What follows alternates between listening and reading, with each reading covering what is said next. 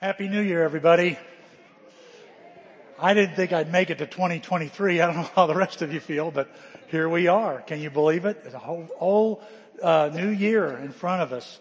Glad that you could be with us today. I love the way we've set things up. I'd like to do this more often. I want to thank Julia's for catering this thing for us. They did a great job. And again, they just did it was excellent job. And I appreciate everybody that volunteered to set things up. I know that we had a lot of folks up here setting up tables and chairs. And then we had some folks decorated. And I want to thank Sue and the rest of the ladies, great decorations. Great to have a festive atmosphere at the beginning of this year. Well, let's see here. We're going to try to get out of here as soon as we can. I know we got kids and there's things to do. The new year doesn't wait for us. I don't know about you, but I love new things. I like new things. I'm not saying I won't take something from eBay, a used thing, but we all like the new stuff, right? It's clean, it's crisp, everything really works best most of the time. And there's just something about having new things. A new gadget is a good thing to have, maybe new clothes.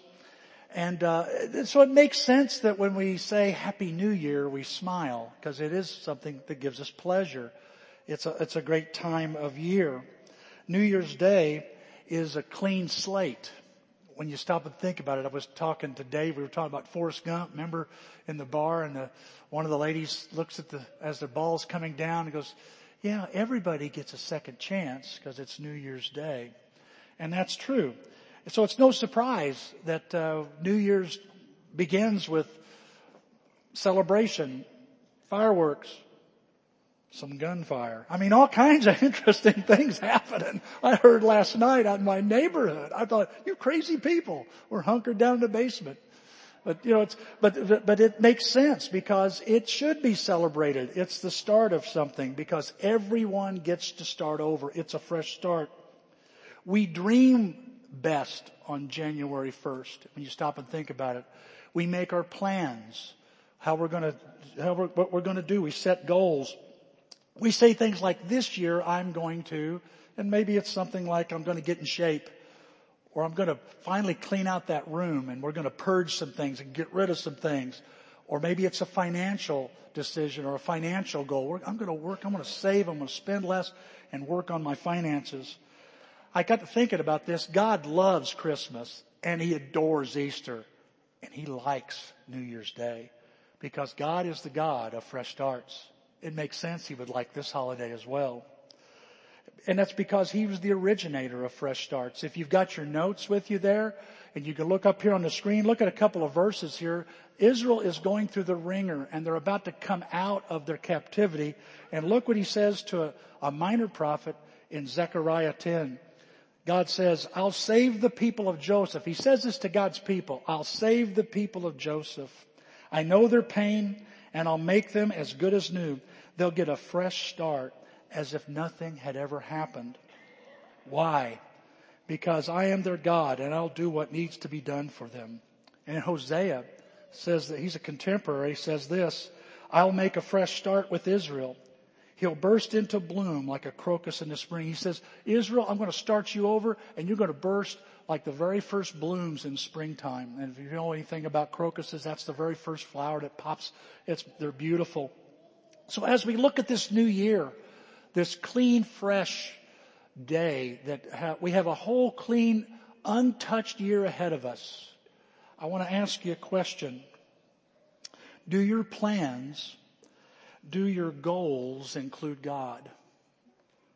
In fact, how many of your plans and how many of your goals will include His church?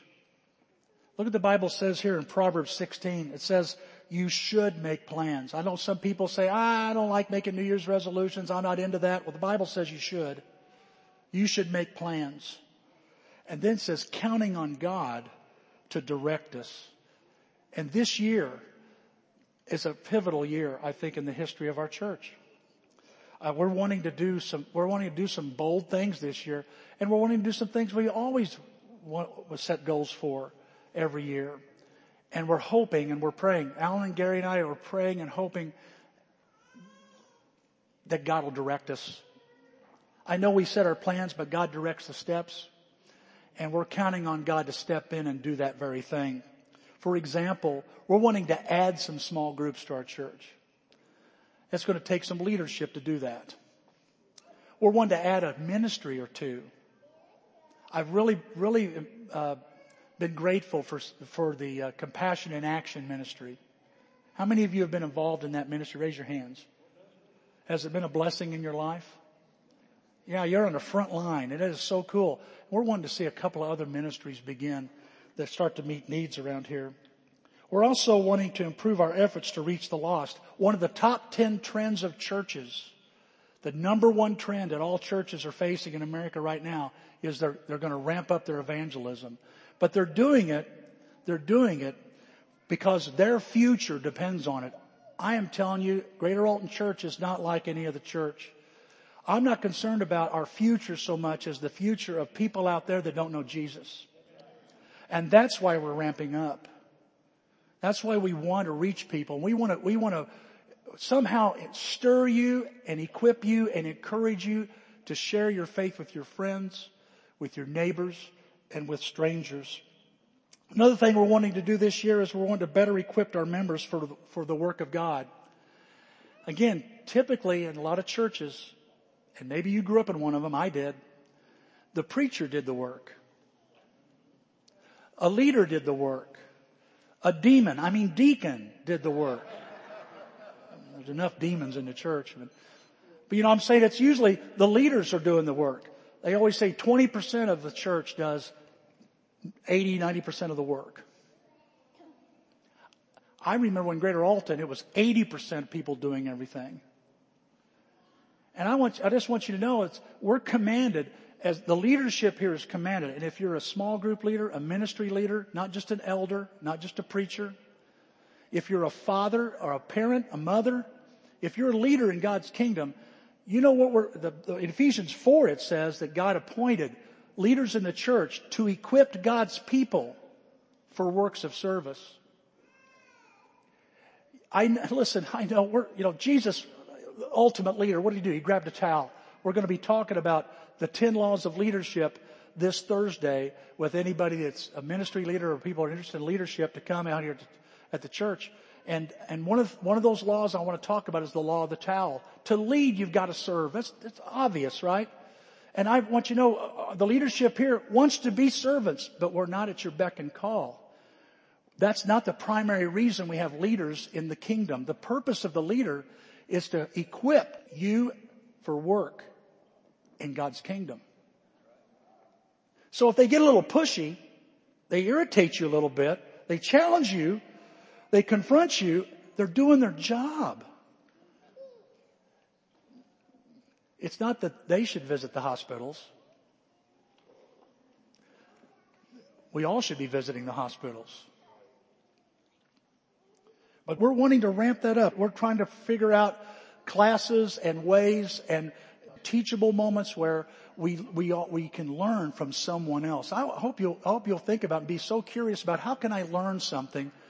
I can learn something from reading a book, but I can really learn something from taking a look at a person and walking with them and learning how to do this stuff. There's another thing we're wanting to do, and that's step up our efforts to develop leaders. That's why we're going to have more leadership direction, because we know it's important. The church rises and falls with the work, of course, with the Spirit of God, but its leadership determines so much. And so we're going to be making effort and trying to equip our leaders and raise up more leaders. We're not interested in people that are after position, after a title. We're after people that'll pick up that towel and be that servant and that example. Gary's going to share a few more things with us. We want you to know that's ahead of us. Go ahead, Gary. For the past 18 plus years since we began to build this building here at Greater Alton, because our payments started long before the building was ever done, we've been very strapped by finances. Okay, in that time, we've most of you don't know, or a lot of you don't know, we spent approximately $1.4 million to build the facility that you're in right now, in this big and this small dome. And we did it at a time where we had made a commitment to support another ministry for 2 years. And it's been a very big challenge. Greater Alton in those last 18 years has went through many changes. I call it a transition period. I believe God has clearly led us to where we are. And the question is always, where do we go, especially with regards to finances? And so we've got some plans here that we want to talk about very briefly. I'm going to mention them to you, and I want to qualify this real quick. We plan on having a meeting midweek at the end of January to go over more details of this. I'm sure some of the things I'm going to talk about, people are going to have questions about and raise hands, and how are you going to do that? And those are valid questions. And that's why we're planning this meeting. So I want to qualify this of what we're going to do. But we're really looking at doing about 3 things. The first one is we are wanting to add staff. As most of you know, we've made a commitment to hiring Sydney Sakempe. Go up, stand up, Sydney. She is here for the weekend. Specifically to work with our middle schoolers, with an eye towards the high school. We don't know how that's going to go. I mean, guys, I believe that when you move in faith, you are moving in a direction without all the specifics. I've heard one theologian describe it as a signpost pointing into the fog. It gives you direction, but you don't know how it's going to go. And we believe that by faith, God has opened the door for Sydney to be available, for her to connect with us. Just so you guys know, her and her husband have committed to moving up here. They're going to be staying with Susan and I at our house. Was it 2 weeks? 3 weeks? 3 weeks. Mark turned in his resignation for his job just this last week. And in case you're unfamiliar with the situation, I know most of you are. Mark is working on getting his citizenship here in America. He's from Uganda. And they are moving here in faith, not knowing how that's all going to go. Because when he moves up here, he is unable to legally take another job until he gets something moved forward with the citizenship process. Have I stated that correctly? Okay. And so guys, they're moving in faith. They believe that what they see here is where they want to be in ministry at. And so we are both moving forward in faith. We want to add staff, but we don't want to stop there. Like I said, we have an eye towards the teens as well. And we'll be going over more details of that. The second thing we want to do is we want to fund ministries. What do you mean by that? Well, there's the teen ministry, the campus ministry, several ministries, the benevolence ministry. They are always looking for funds. They always have financial needs to perform ministry with. And even the children's ministry. I know I get money every now and then as treasurer. It's a envelope of change primarily, a few dollars where somebody has saved their aluminum cans. And we want to fund these ministries where they have a budget of money to work with.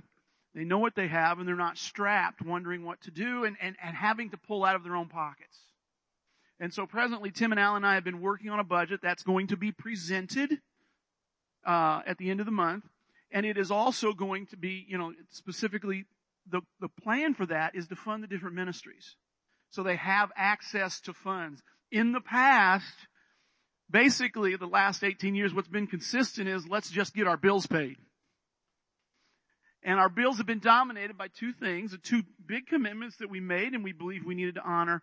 One is to the payroll of the staff and the other is to our mortgage payment. As I told you, those payments started around $14,000. We're presently making a payment of $6,600 a month through refinancing. As contributions have went down. We also made the hard decision 3 years ago to lay Mike Kiffmeyer off on staff. Had been on staff for many years because we just felt it was the financially responsible thing. We hated to do it. Mike had been a servant of the church for a number of years. And we hated to do that, but we're wanting to move in another direction now, in the positive direction. And to do that by faith. The last thing we want to do, and this really ties in, or the big thing we're planning, is a special contribution. Again, now details of this will be made, but with an eye towards paying off the mortgage on the church. Okay? The budget we are presently working on comes to, there's a deficit on the budget we're working on of approximately $5,000 a month. That includes Sydney's salary. Okay? Now we have reserves of between $70,000 and $80,000. That bounces around there. And obviously that's been going down. It will continue to be going down. But we looked at the building payment is $6,600. So obviously if we get the building paid off, that alleviates that shortfall right away. But guys, we have some bigger plans. We believe God wants us to do more to move forward in faith. And so we want to include everybody in this. Presently, we owe on the mortgage $235,000. And it goes down every month by about $5,800. And so you can see very clearly. And there's some other things we're talking about, we're working on, we're looking at. Some of them on more of a personal level. But we're looking at getting the church in a better financial position. And to do that by faith. And honestly, guys, we want to include all of you in that. That's one of the things that Greater Alton has been known for, and I'm very proud of, is our past, is individuals have made personal financial sacrifices in faith to move the ministry forward. And guys, we want to do that as well. We want to include you all in that. Now, most of it, if you just think about the fact that the budget's going to fall $5,000 per month short, you say, how are we going to do that? Okay, we've already talked about paying off the building. But guys, what we're trying to do is present a vision that we are going to be moved forward by in faith. And faith, you don't know all the details. You believe, you are convinced that God wants you to move in a direction. And we believe that God wants us to move in the direction of these plans. And that we trust Him to provide. We trust Him how He's going to do it. And so guys, that's the plan that we're looking at. How's that going to happen? How is all this going to happen here on the very first day of 2023? Well, I know we can talk about it and go, yeah. Well, there's got to be more than yeah going on, right? Sure. How do we do that? Well, I think it starts with when we take and we make together a commitment to take advantage of this year. And let me explain what I mean. I think there's 4 commitments I'd like to call you all to. I'd like to encourage you to make this year. There are 4 commitments I'm going to make. And I hope you can do the same. The first one is that I'll learn from the mistakes I made last year. Anybody make some mistakes last year? Oh yeah. And if you don't remember any, I'm sure the person next to you will remind you. Sure, we make all mistakes. Look at the Bible says here in Proverbs 28. A man who refuses to admit his mistakes can never be successful. But if he confesses and forsakes them, look what happens. He sets himself up for what? Another chance. And so if we learn from the mistakes from last year, any mistakes you've made, any mistakes I've made, if we'll learn from these, man, it just sets us up great for an awesome year. You know, it's good to look back, church. It's good to look back. In fact, yesterday was all about looking back. Everything from Barbara Walters and Pope Benedict dying to the very first movie star that died as the beginning of the year. All the news feeds, all of the highlights, all the world events. But when it comes to looking at my mistakes, I don't know how you are. I just want to get them behind me as fast as possible and as far away as possible. You know what I'm talking about? That's what we all would like to do. I don't know if that's a good idea. I don't know if it's a great idea. I just want, Hakuna Matata, I want to get behind me. I like that idea. I don't even want to think about it. Let's quit bringing it up. But it happened just a day ago. No, let's keep going. Let's just forget about all that and let's keep looking forward. Well, the problem with that is that a lot of times when we're hasty by not looking at last year, I'm only left with guilt rather than growth. A quick look will make me feel guilty. But if I'll look long enough, I might grow from it. Sometimes it's just great to look at our mistakes. And that's why I think, God just makes it clear. Don't be so quick to get these mistakes behind you.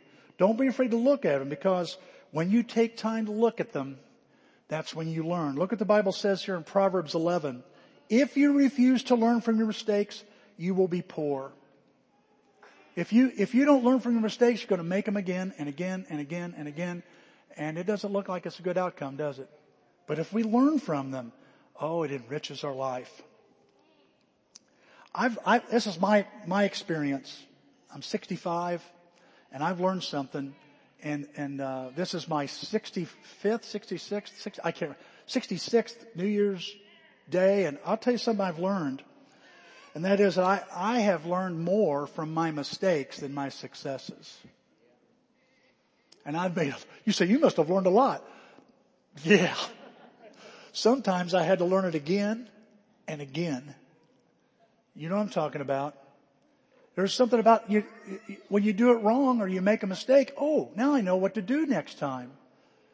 It has a bigger impact. There's a lot of good experience that you and I get from our errors.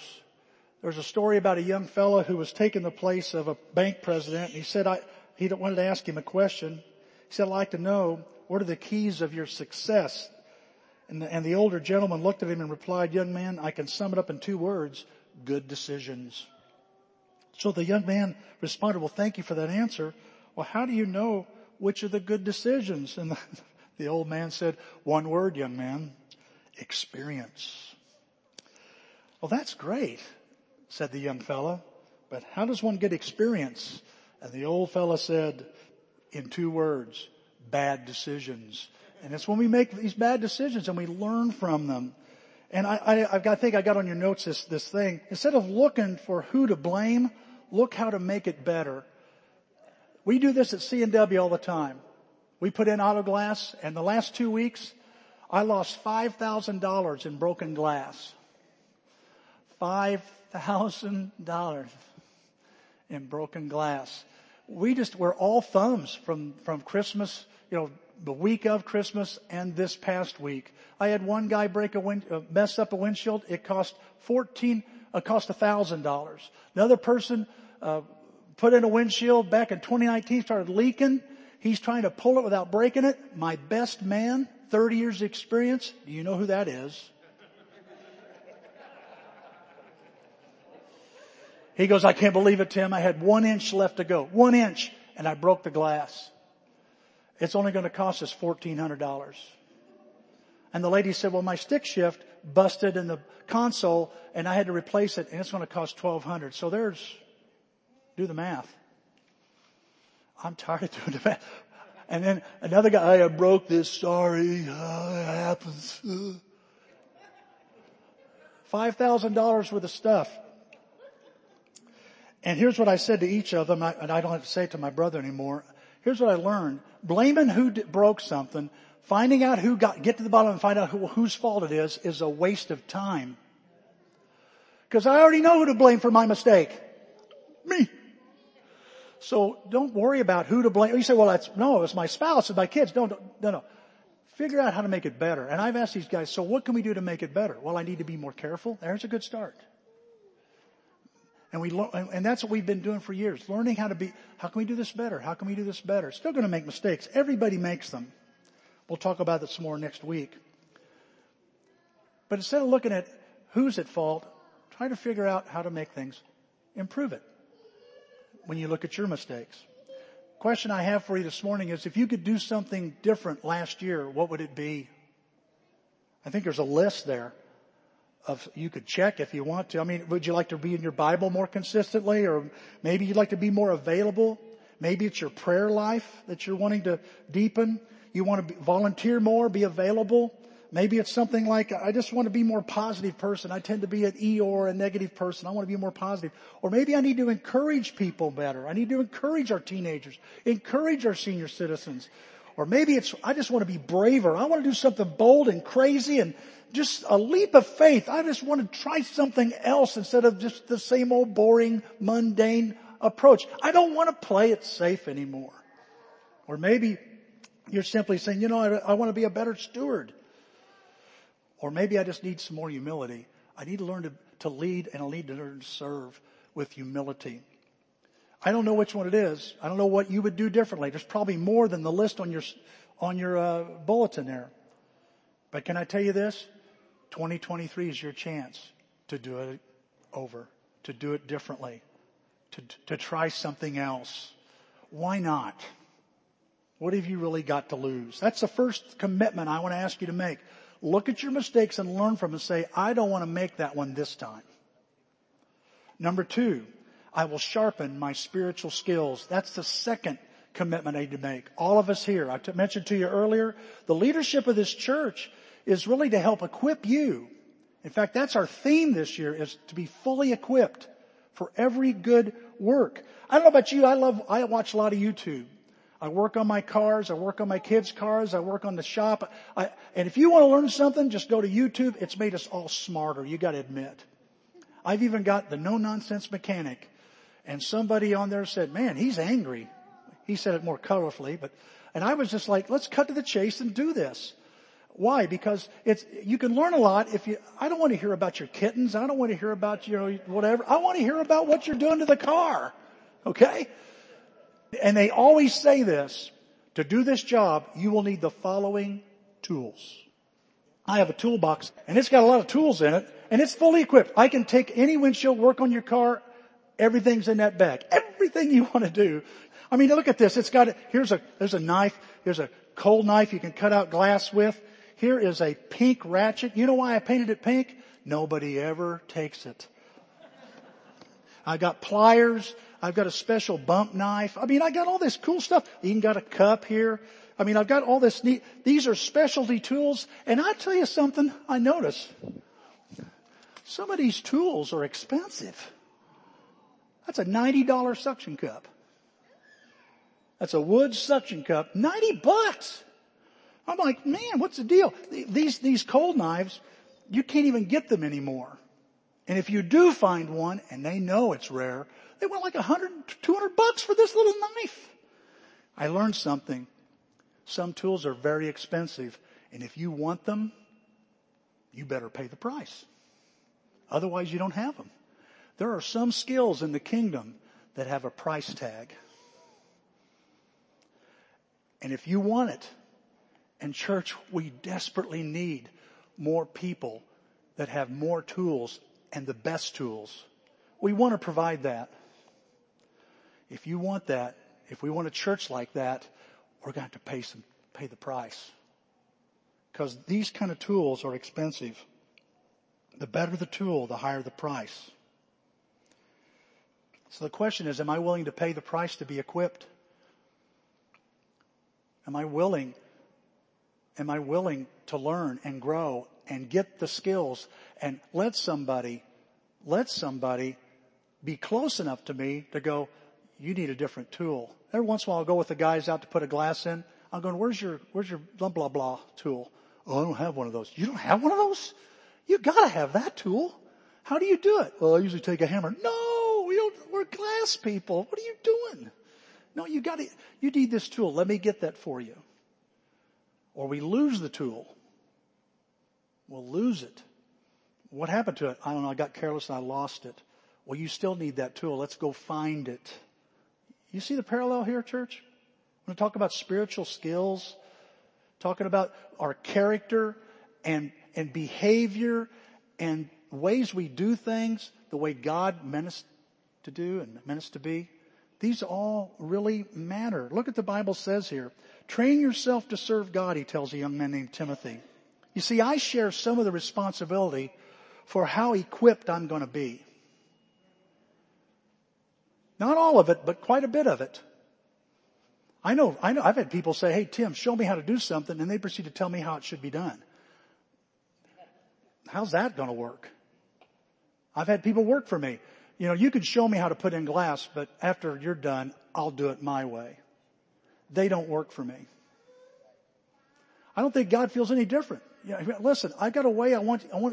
I need you to humble yourself, be teachable, be available, get yourself in here. There's only so many things you can learn from reading. You got to be with somebody and let them show you how to do that. Look at this in 1 Timothy 4. Bodily exercise is all right, but spiritual exercise is much more important and is a tonic for all you do. So exercise yourself spiritually and practice being a better Christian, because that will help you not only now in this life, but in the next life too. It's not just I'm preparing, helping and doing things here on earth, but I'm also going to, in the next life, it's going to get me ready. I wonder sometimes we always say, am I ready to go to heaven? Am I ready to go to heaven? Oh, I'm ready to go to heaven. Yeah, what are you going to do? You don't have any skills. Here, you stand here and just welcome people. That's it? Well, that's about all you can do. I've got lots of things to do in heaven, Tim, and I want you to be prepared for that next life as well. I just imagine what would happen if every one of us, listen, every one of us got serious about growing. What would happen to this church? I was listening to someone, he was talking about surfers, and it made me remember a time when Denise and I went to Hawaii, and we were on Oahu, and we drove to the North Shore where they were surfing. All these guys were surfing. And huge waves. ESPN was there, and there were like 50 surfers out on the ocean. And I noticed all of them looking out toward the ocean. They weren't looking at the shore, they're looking out there. I'm thinking, what are they doing? And all of a sudden, out of the blue, one of them, you could see him start to get excited. He'd start paddling, and then he would stand on the board, and he was on this wave. Everybody else kind of watched him. And then all of a sudden, we're watching again. Here comes two guys spring up. They see something. They start paddling, 2 of them, and everybody else is watching. What's going on there? And they ride this huge wave, 20, 30-foot waves. I couldn't believe how big these things were. I watch them crash and burn, and the lifeguards would come out in ski boats and pick them up and take them to safety. It was crazy. We watched for hours going, this is fascinating. I was trying to figure out what was going on there, and it hit me. It was pointed out to me this. You don't see any surfers, whether you're on the Laguna Beach, watching Laguna Beach surfing, or in Hawaii, you don't see surfers going, hey dude, if we splash your arms a lot, maybe we can make a wave. They don't do that. Surfers don't make waves. God makes the waves. Surfers only ride them. They recognize they're looking for them, and when they see one, they get excited and they hop up and they start surfing. Did you know over 4,300 waves crash a beach every day? Over 4,300 waves crash a beach. Small, large, all kinds of sizes. And I realized something as I listened to this, that God makes the waves. I don't. I got to admit to you, for years, I'm not proud of this, I've been trying to make the wave. I've been telling you all, let's make some waves. Now, I'm not saying we can't make an opportunity at work or something like that. I get that. But God's the one that's always making the waves. You and I don't make the waves. And you know what? All we can do is be ready when they come. Because they're coming whether we want them to or not. Whether we ride them or not. The waves are coming. Waves of opportunities to love people, to serve in our community, to serve in our church. Waves to invite folks to church, to open our Bible with somebody. Waves to give in a crazy, radical way. Ways to study our own Bible and learn some deep truth. A wave to deepen our faith by trying something we've never tried before. Waves are coming, folks. To listen. To direct others. Waves to sacrifice. And the question simply is, and God sent a ton of them in 2022. And He's going to send a ton of them in 2023. Are you looking for that wave? Because it's coming. And will you get excited enough to say, I'm going to give that a try? Let me give you an example. During the men's retreat, I had a young man come up to me afterwards and say, Tim, would you show me how to do the Lord's Supper? Would you teach me some things? I've always wanted to do that. And I really would like to try. I said, sure. And so we got together for a few weeks. And I'm going to let Drew Orr come up here and lead us as we take the Lord's Supper. Very first time. Good morning, Greater Alton, and New Year, New Communion Server. I'm really excited, so I'm just going to jump right into it. We've all played games in our lives. Board games, card games, video games, sports. And it's just a fun way to spend time with people. And usually in these games, there's a winner and a loser. And it's really fun being the winner. All right. In video games, the winner usually gets called things like champion, victor, number one, or just plain winner. And it feels good. We're people who like to win, no matter how hard we gotta work for it or what we gotta sacrifice for it. We're also a people who remember the winners, not the losers. When Jesus went to the Last Supper, he said a phrase that we're very familiar with nowadays: "Do this in remembrance of me." Luke 22:19. Now, our usual go-to when we hear this is, when he went on the cross and all the suffering he went through all the way there. And rightfully so. But for this little team we call Christians, it's also a time when we're supposed to remember the victory he got us. While on the cross, Jesus said, "It is finished." John 19:30. Now, this was not a cry of pain. This was not a cry of defeat. No. This was a declaration of victory. With this, Jesus paved us a way back to our Father. Even the book of Revelation is a book of victory. Jesus Christ on his throne. Now that is how you picture a victor. Our victor. Our King on his throne. Let's face it. A lot of us were on the sidelines at Calvary. We were supposed to be in the center of the action. We were supposed to be on the cross. But thanks to our King, our God sent in a substitute. And thanks to that action, we got a victory. His victory. Today, as we gather around the bread and the juice, let us remember that victory Jesus got us. Right? The victory over death, victory over sin, victory over selfishness, right? And the promise of eternal life. Let's go to our Father in prayer. God, thank you so much for allowing us to be a part of your team. You're the one who did all the heavy lifting, and still you want us to be a part of your family. You truly are the most amazing King anyone could ever ask for. Please continue to guide us as we go through our lives, that we can properly represent you, and that we can show others that your kingdom is the true victor. Help us show the lost how good it feels to be a part of the winning team. Amen. My eyes are fixed on you, O Lord, your loving face I see. I set my heart hard after you, and I'll follow faithfully. Each weight I lay aside, by grace I will abide. Your rod and staff, they comfort me, and open up my eyes. You've opened up my eyes to see your holiness, to be your righteousness.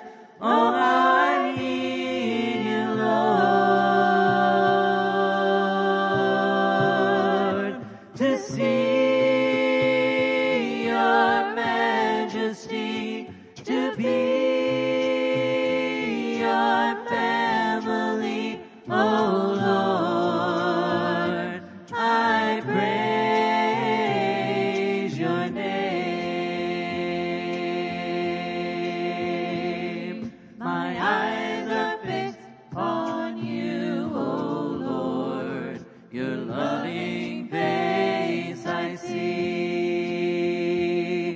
I set my heart hard after you, and I'll follow faithfully. Each weight I lay aside, by grace I will abide.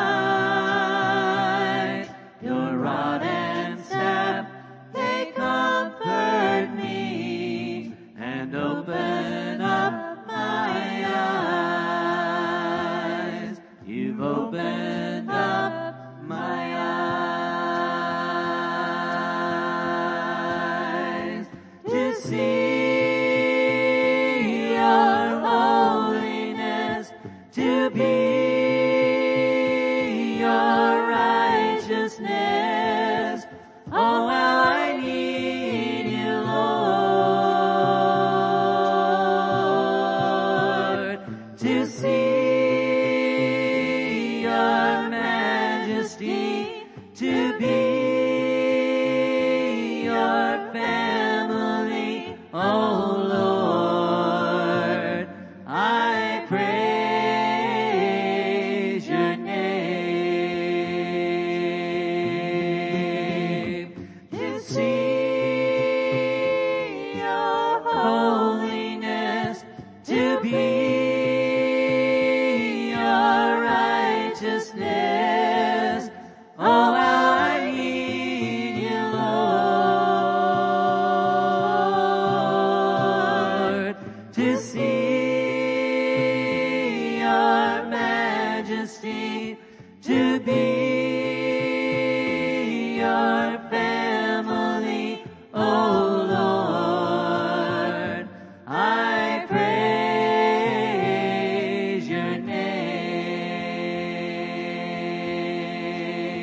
Oh, Lord, I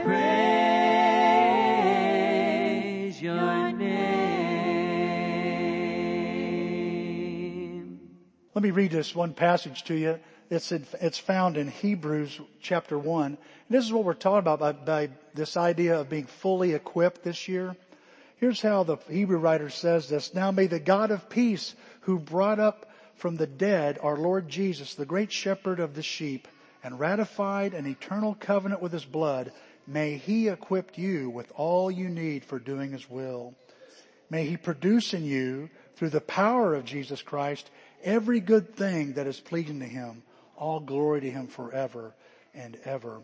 Amen. The reason I read that to you is because I believe that it's not just important that we sharpen our skills, but if we're wondering if I can, God will help you and I. He will give you, He will equip you with the tools you need.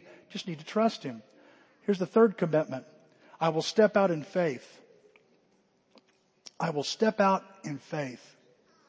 I'd like to say I'd take a bold step in faith, really.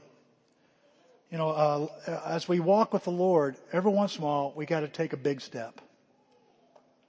Personally, take a step up, a step aside, a step down, a step over, a step in. They're filled with all these different kinds of steps, and they all can take faith. And I just want to encourage you, Greater Alton Church, to take a bold step this year.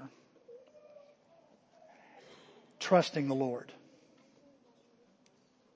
Jesus said this to a man who was stuck for a long time. He said these words, according to your faith it will be done to you.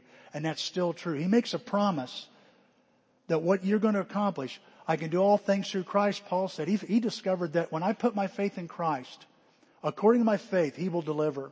You see, when I step in faith, God steps into my life and helps me with the rest. With every weakness I got, whatever shortcomings I got, with all the questions I have, with all the uncertainty, He's those fog lights that we used this morning. Early this morning, I was going to the shop and the fog was out, and I'm like, ooh, what's this? Just God reminding me, the future's uncertain, Tim, without me, but it's certain with me. And it's when I take a step out, when I take a step in, God works. So what step will you make is very important. Doesn't have to be pretty, doesn't have to be fancy, but you need to take a step, church. All of us here need to take that step. I want to challenge you to do that. Greater Alton has been through a lot in the last 10 years. When Gary said something about 18, I was like, that's true too. We've been through so much. 10 years ago, it felt like like a train wreck. Like a train wreck. Everything was coming off the rails. I never felt so insecure and afraid in my life. Many of you probably felt the same way. We're watching things just fall to pieces. Damage, things getting damaged, people leaving, attendance dropping, contribution dropping.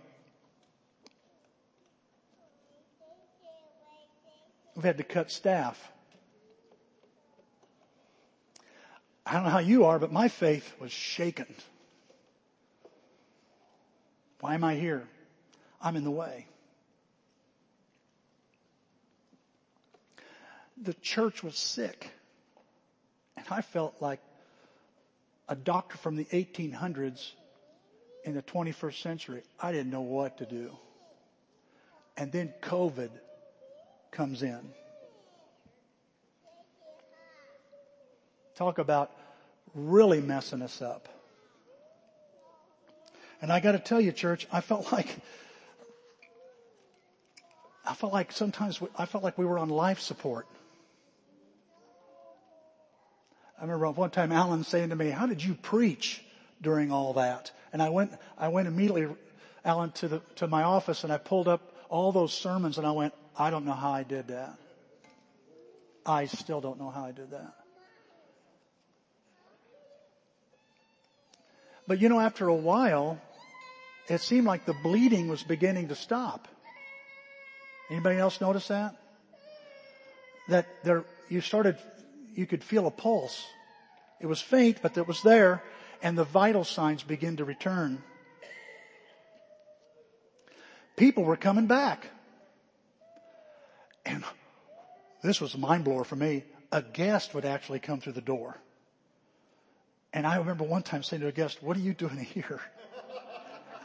That's the truth. It come out before I could stop it. "What are you doing here?" "Well, I thought I'd check you guys out." "Okay." And thinking, you don't want to be a part of us. We're messed up. We're screwed up. Our leadership isn't what it needs to be. We have liars in our leadership.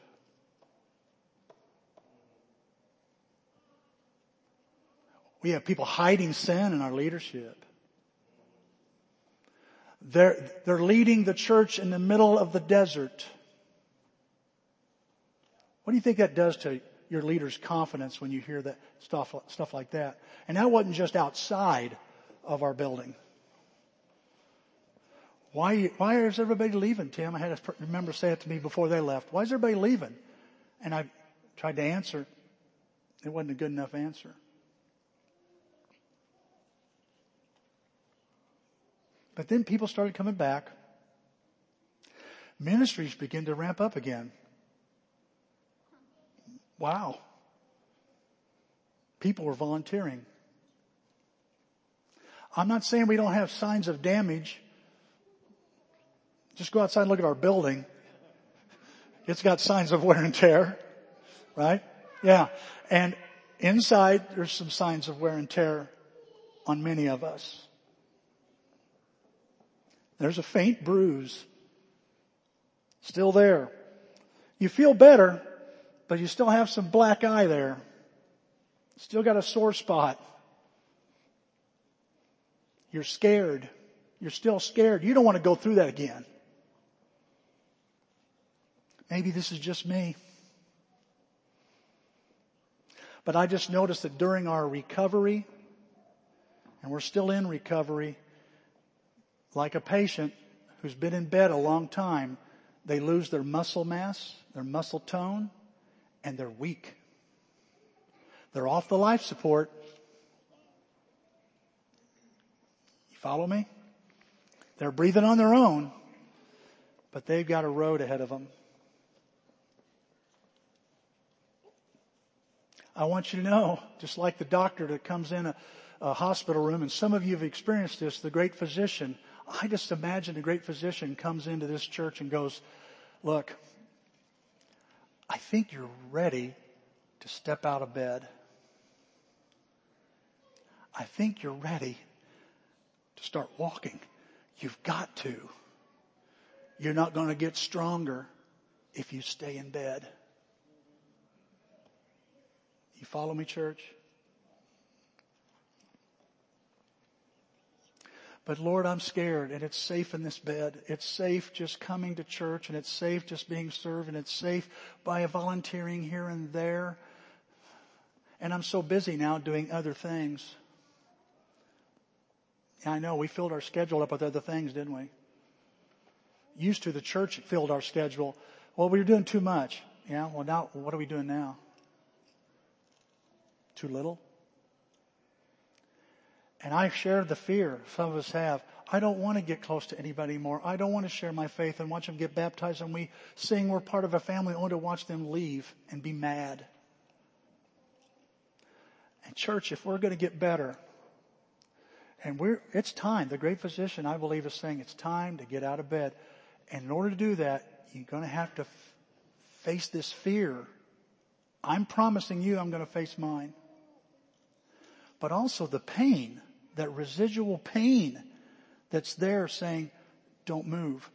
Because if you're ever going to get strong, if you're ever going to have strength again and be able to do some things that God wants you to do, you've got to fight that fear and push through that pain.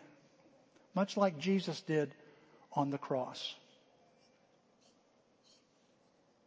Hebrews 12 says this, we don't enjoy being disciplined. Like I need the Bible to tell me that. You know, come on. Listen, if you have trouble believing the Bible, you're not going to go to this passage to prove your point. We don't enjoy being disciplined. Sure. It always seems to cause more pain than joy. That's an admission. The Hebrew is saying it seems to cause more pain than joy. But later on,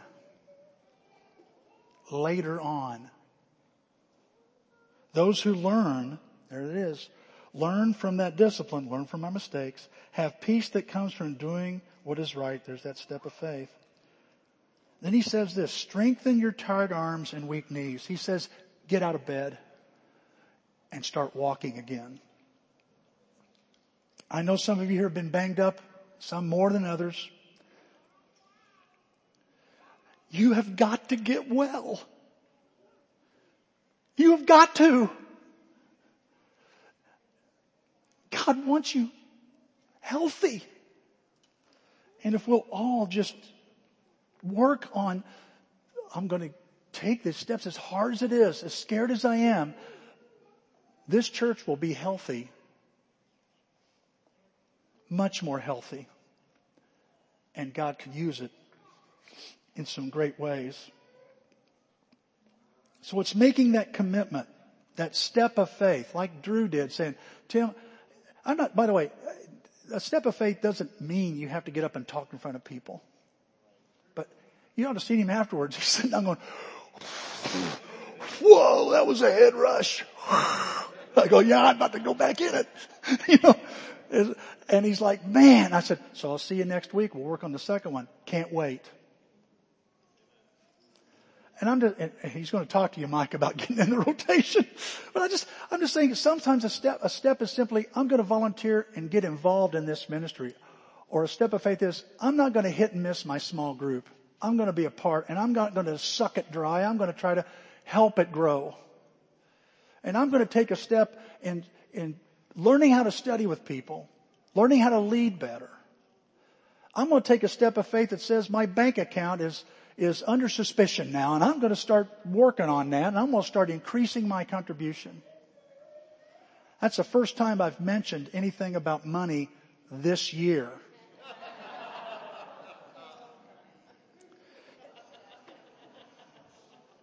So in case you wonder, we talk about money too much. Okay.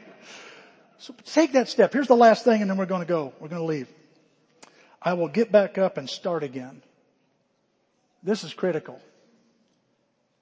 The beginning of a parade is always exciting. The beginning of a race is always exciting. Pow! There they go. And the end, it's exciting too, isn't it? They come through the tape and they're coming and they're exhausted. There's a lot of excitement in both ends. That middle part's the tough part. Because it's in the middle where you're far enough away from the beginning and far enough away from the ending. Everything looks the same and it's kind of confusing. It's like, I don't know, am I ever going to get anywhere? Am I ever going to get to the end of this?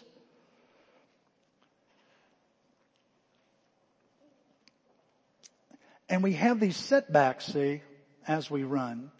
Cramps, pain, we get winded, and so it is in a year. We start off gangbusters, but then after a few weeks or a few months, we begin to go, I don't know, and we lose our focus, and we're back in 2022. I want to again encourage you, when you feel like you fall flat on your face, when you fall short, I didn't have a quiet time, I didn't show up for this, I messed up here, get back up and start where you fell. That's what a fresh start is. That's what a fresh start is. Look what the Bible says here. God gives a hand to those down on their luck and gives a fresh start to those who are ready to quit. And there's times when I blow it, I go, man, I'm done. I don't know how many times the last several years I'm driving home by myself on 255 crying, saying, God, I'm done. I'm done. And talking to the Lord and talking to others, and they'll say, no, Tim, you're not done. Bob Hawkins will say, what are you talking about? You're not dead yet. He and neither too, it's kind of encouraging. But when you think about quitting, we think about quitting when we fail. We think about quitting when we fall. And the Bible says, man, God's going to help you and He'll get you back on your feet. And when you're down for the count and everybody thinks you're done, stick a fork in him. Stick a fork in Greater Alton. They're never going to do much. They're never going to be much. Just remember, God's there going, oh no, get right up here. We don't start at go. Don't pass go and go to jail. You don't, none of that. You don't go back to the very beginning. No, you start right where you fell and you take it up where you left off and you move on. Look what the Bible says here. Even if good people fall 7 times, if good people fall, even if good people fall 7 times, they will get back up. I think this translation says they will get up again. Why? Because God will help them and God will help you. If you mess up, you screw up, you fail, get up, keep going. Perseverance is a commitment you make to persevere. And so as we face this year, just like last year, there's going to be some stuff we didn't plan to happen and it happens. Here we are. Father Time looks back and says, oh, baby New Year looks back and goes, ooh, look what's ahead.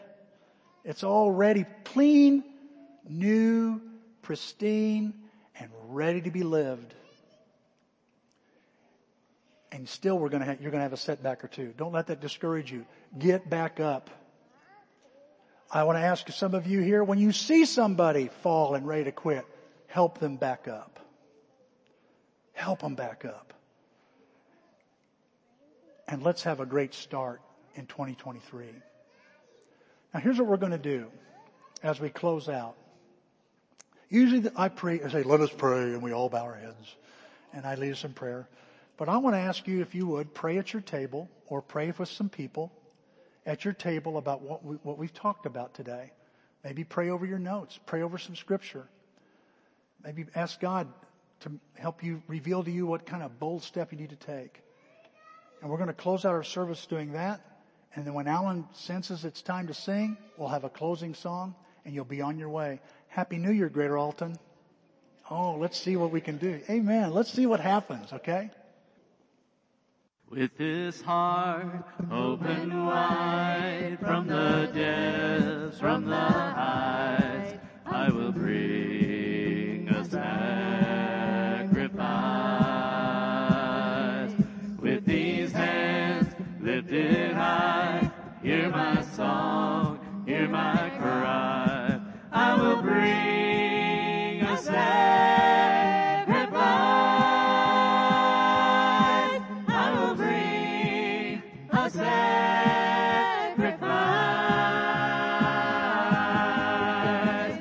I lay me down, I'm not my own. I belong to you alone. Lay me down, lay me down. Oh, and on my heart this much is true. There's no life apart from you. Lay me down, lay me down. Letting go of my pride, giving up all my rights. Take this light and let it shine, shine, shine. Take this light and let it shine. I lay me down, I'm not my own. I belong to you alone. Lay me down, lay me down. Oh, and on my heart this much is true. There's no life apart from you. Lay me down, lay me down. It will be my joy to say, your will, your way. It will be my joy to say, your will, your way. It will be my joy to say, your will, your way,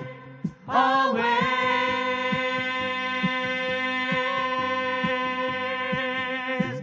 It will be my joy to say, your will, your way. It will be my joy to say, your will, your way. It will be my joy to say, your will, your way, always.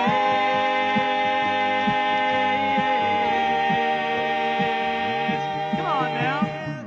I lay me down, I'm not my own. I belong to you alone. Lay me down, lay me down. Oh, and on my heart this much is true. There's no life apart from you. Lay me down, lay me down. I lay me down, I'm not my own. I belong to you alone. Lay me down, lay me down. Oh, and on my heart this much is true. There's no life apart